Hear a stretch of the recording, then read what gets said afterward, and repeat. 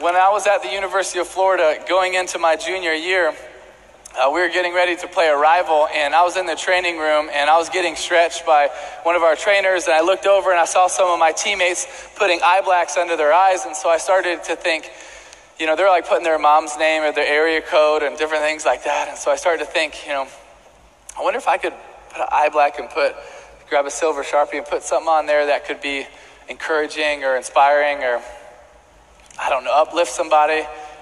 I started to think, well, what should I put? And I started to think, well, God bless. And I was like, I don't know. And then I thought of Philippians 4:13. I can do all things through Christ who strengthens me. I was like, that's an awesome verse for a football player. That's what I'm going to go with. So I put Philippians 4:13 under my eyes, and we went out there and played. And honestly, it really wasn't a big deal. A couple local newspapers wrote about it, but it wasn't that big of a deal. But I kept wearing it under my eyes every single week. And as most of you know, fans in the SEC, you're extremely passionate about your teams. And so the next couple of weeks, they start selling it at the Gator bookstore, on the sides of the street. They're selling Philippians 4:13. And like I'm seeing fans, and they're like, all right, go Gators, Philippians 4:13. I'm like, you don't even know what that means. I actually had one guy come up to me. His name was Phil. And he said, did you put that under your eyes for me? No, what does the 4:13 mean? But I kept wearing it under my eyes the entire season, and we get to the SEC championship game against Alabama.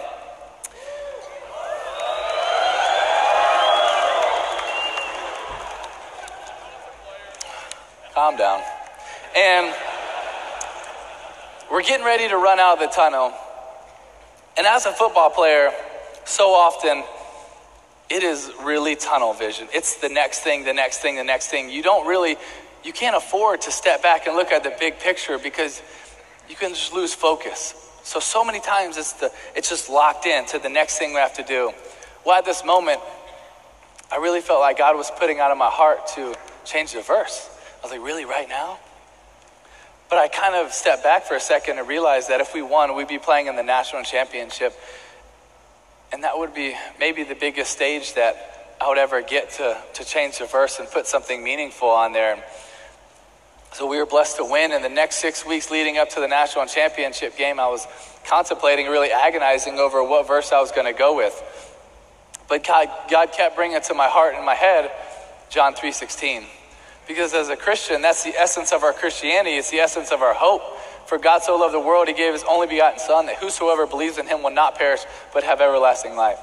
That's what we believe in as Christians. So I decided that's the verse I'm going to go with.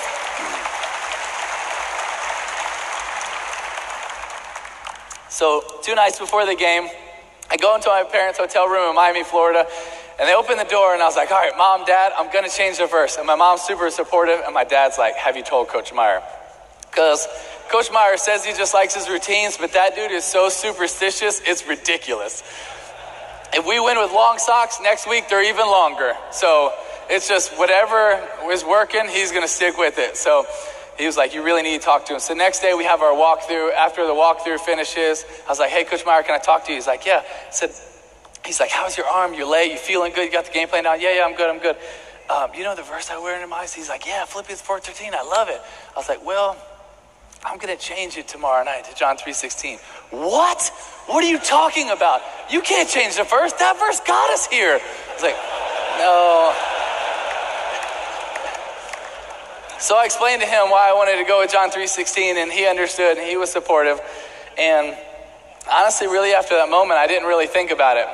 Next night, I just went out there, and we were blessed to win the national championship. And 2 days after that game, I was sitting in Ballyhoo restaurant eating grouper with my mom, my dad, one of my aunts, and Coach Meyer. And Coach Meyer gets a call from our PR guy at Florida, and he's like, all right, bye.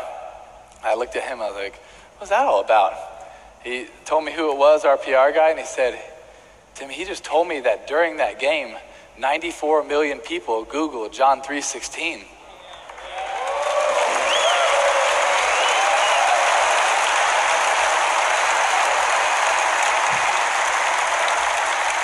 And honestly, my first thought was, how the heck do 94 million people not know John 3:16?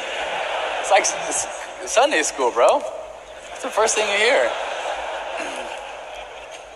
But it was just so humbling for me sitting in that restaurant thinking about how big the God that we serve really is. Like really how big the God that we serve really is. So many times we put him in a box. We put him in a box.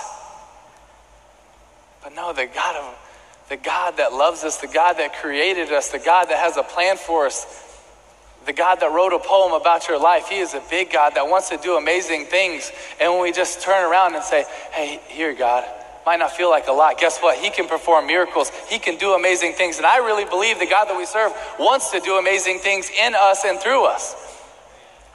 What was really cool about that game is it was on January 8th of 2009.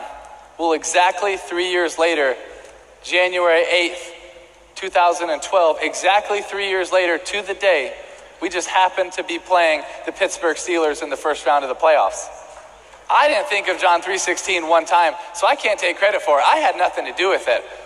I just went out there and tried to do anything I could to try to win a playoff game, and we were blessed to win this crazy game in overtime. And after the game, when we were done celebrating, I changed really quick, and I was going down the hall to do my press conference, and I was really looking forward to it because I love talking to the media. And so I was getting ready to turn left and go into these curtains to talk to the media, and Patrick, our PR guy, steps in front of me. He says, Timmy, did you realize what happened? And I was like, yeah, we just beat the Steelers. We're going to play the Patriots. Like, let me do this. He was like, Timmy, did you realize what happened? I could tell he was being serious, so I was like, Patrick, what's up, man? He looks at me and says, Timmy, this is exactly 3 years from the time you put John 3:16 into your eyes. I was like, oh, really? That's awesome. That's really cool. He says, no, you don't realize. During the game, you threw for 316 yards. Your yards per rush were 3.16. Your yards per completion were 31.6.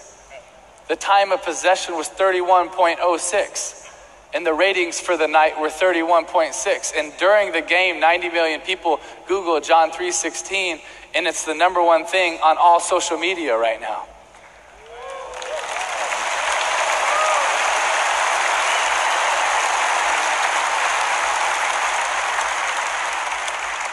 And I was just standing in that hallway thinking, God, I didn't know that you were doing anything. Like, I thought that was like 3 years ago. But it's amazing how big the God is that we serve. He took something that I did 3.5 years ago to make a decision to put Philippians 4:13 and then change it for one game. But I thought, hey, this is really cool. We impacted some people, but it's done. But no, God has an awesome plan. He has an awesome plan, and you might not even see what he's doing. You might not even know how he's working. But the amazing thing is when we step out and we show a little courage, we step out and we show a little boldness, what God can do with it in our lives, through our lives. But he's a big God. He's a big God, and he can perform miracles. He can perform miracles. I really believe that he wants to. You have to understand, the God of this universe loves you so much that he sent his son to die for you. If he loves you that much, is he not going to want to fight for you? Is he not going to want to fight with you? Is he not going to want to come through for you? Now, that doesn't mean that life is going to be easy. It's not. But it means that it's going to be worth it. It means that it's going to be worth it.